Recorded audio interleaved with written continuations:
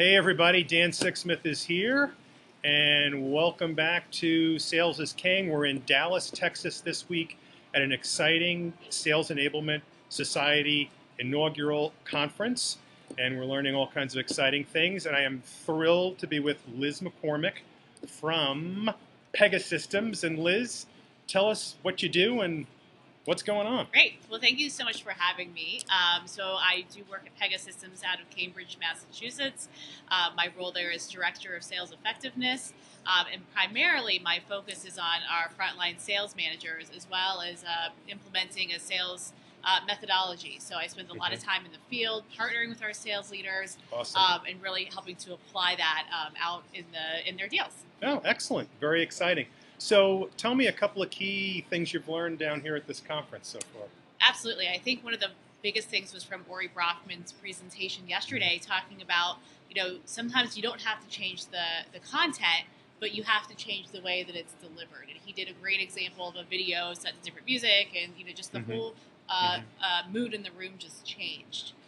So I think that's one thing. I would say the other thing is what was just still the definition of sales enablement. That's something we're trying to tackle here, even after all these years and right. of Still other kind of entities. The Wild West. Yeah, exactly. Trying to do so. Yeah, very interesting. I've been to a lot of exciting presentations. So when you think about selling today, what are the top one or two challenges you're trying to help your sales team solve out there? Yeah, absolutely. So I think there's a lot of issues with just, having a lot of information to go learn. A lot of times people have done selling where they lead with all of their products and features, and the customers don't really care about that. They want something about themselves and maybe some insight from some other experience that the rep has, like bringing them some kind of value. So getting people to really do that and feel confident doing that is absolutely something that I see. The other area is what I like to call situational awareness or situational fluency, and getting people to learn all they have to learn and upping their skills so that when they're in a situation with a customer, being able to kind of pivot and based on where that conversation may go. Yeah, we've been hearing that quite a bit from people. It's okay, you might have a script, but then how do you kind of think on your feet is key. The other thing I've been hearing a lot about is how do we make sales more of a strategic partner or a subject matter expert. So there's been a lot of kind of conversation around that. How are you helping sales to become more kind of a thought leader or a subject matter expert versus just the kind of definition of a sales guy or gal? Yeah, absolutely. So I think there's a lot of when you get out there, you get prospecting emails or calls, and everybody sounds the same, right? So sellers it just kind of is the nature of where the role has evolved. And you think about all the information that customers or prospects have early on the sales cycle. What is the role for the seller, at that point in time? So I think just going back to really understanding kind of about their customer. What are some things that they're seeing? What are some things that, some insight they can bring? That's something that we're really trying to do to help them. And knowing that you don't have to know everything, nor should you try about the customer. But if you can even flip the conversation to start with the customer instead of, yourself, that goes a long way right out of the gate. Right. That's the biggest challenge today because, I've been in sales a long time. You've been around sales a long time. Your comfort zone is talking about what you know best, which is your solution, your demo, your customers, all that stuff. So the pivot today is how do you get better at discovery? How can you be, we talked about it in one of the earlier interviews, how can you become more curious? How do you get the customer talking more? And I guess it's just something that you can continue to reinforce, get them out there doing it more often and, seeing how it kind of turns out. I guess absolutely. And a lot of times, just kind of coming in with some type of hypothesis based on what you've been able to research and learn goes a long way. Because even if you're not 100% right, the customer appreciates and really expects you to come in with some sort of that information and not ask them something that they could have found out on Google for 5 or 10 minutes prior to the meeting. And so even if you're wrong, the data shows that really is something that customers expect and prefer versus the other way around. Yeah, exactly.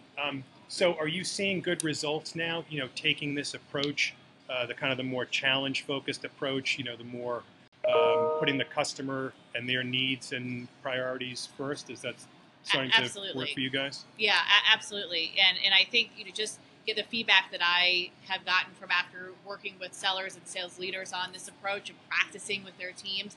Then they go out and they do it with their customers, and just the feedback from that point and how well that resonated is doing great things for the sales process and accelerating that. Yeah, absolutely. So one of the interesting things we learned yesterday was, obviously, Jill Raleigh talked about social selling. I'd love to get your take on it. How you define it, and then how you guys are using it successfully out there. Yeah, today. Absolutely. So social selling means a lot of things to different people. So I think in my mind, social selling is having some sort of presence on social media and doing more than simply liking different posts or tweeting different things about you and your company. Some of that's fine, some of that's good, but when you can really think about what's going on in your customer or prospect's industry that they might find interesting, that's really key to establishing your brand as someone that's just out there for more than to get a sale. Or in some cases, some LinkedIn profiles are still set up for someone's next job. And that's typically the first place that a prospect will go to find out about you when they first hear from you. Yeah, we talked about this quite a bit. The number one reason why buyers reject sales, according to this new study from USC, is trust. Yeah. And we've been talking a lot here about the importance of your social profile to either establish trust or kind of get people skeptical. Yeah. Do you have, are you sharing a lot? Are you writing, posting? Are you doing videos like this? Are you putting yourself out there?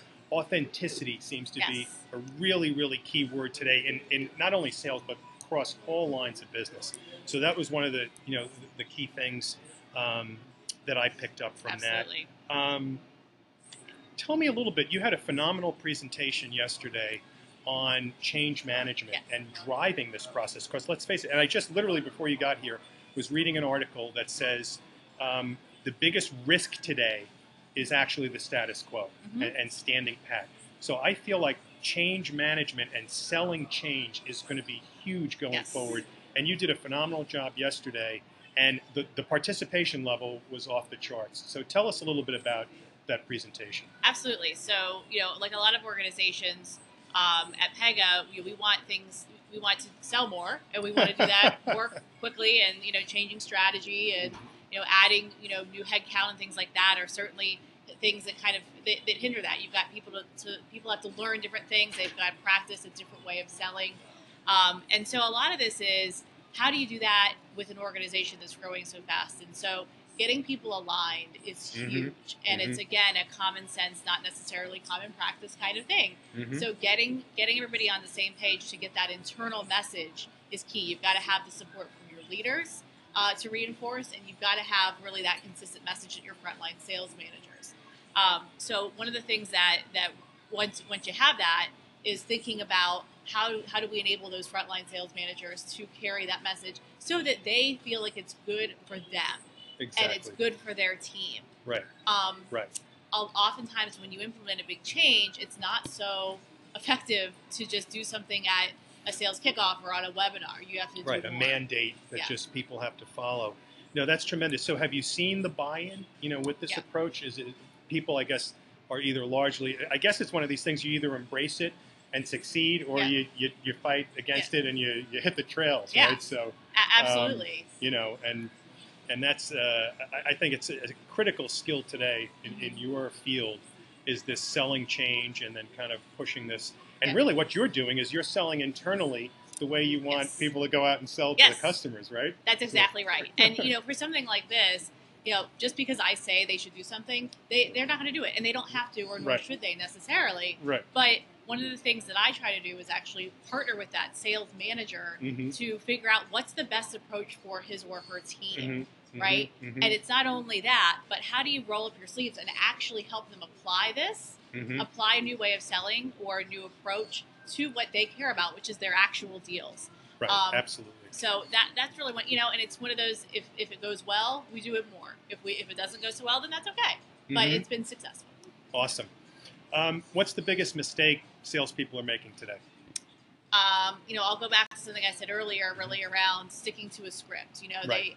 It's tough because you expect sellers to know so much Yep. these days, and so it's a little bit of a double-edged sword. So if you know a lot, you're learning a lot. A lot of the steps of learning, you got to sort of memorize it. You got to get it in your head. You've got to figure out, okay, these are the facts of what I'm Right. going to talk about. Right. But then there's that next step of getting Right. it really so internalized that Right. you can pivot. And I see a lot of sellers only get into that first point, and they again just want to go through each PowerPoint slide Right, or and each then stuck. bullet, Yeah. and it doesn't matter where the customer wants to go; they're stuck there. Do you do or encourage role playing and things like that ahead of time? Or Yes. okay.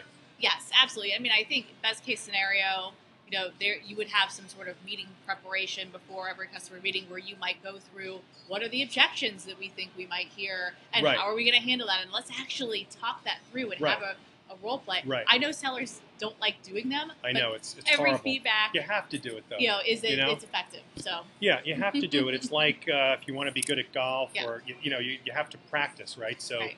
it is practice. Now, certainly you can learn on the fly in the game situation, but you don't want to go up there and strike out a lot Right. and call it learning. So this is awesome. It's been so great to meet you. How do the Yes. folks kind of follow you on social, and what are some of your handles or Twitter? Absolutely. Yeah. So on Twitter, I'm Liz McCormick BOS, which is because I'm out of Boston. And then, of course, I'm on LinkedIn, Liz Monroe McCormick.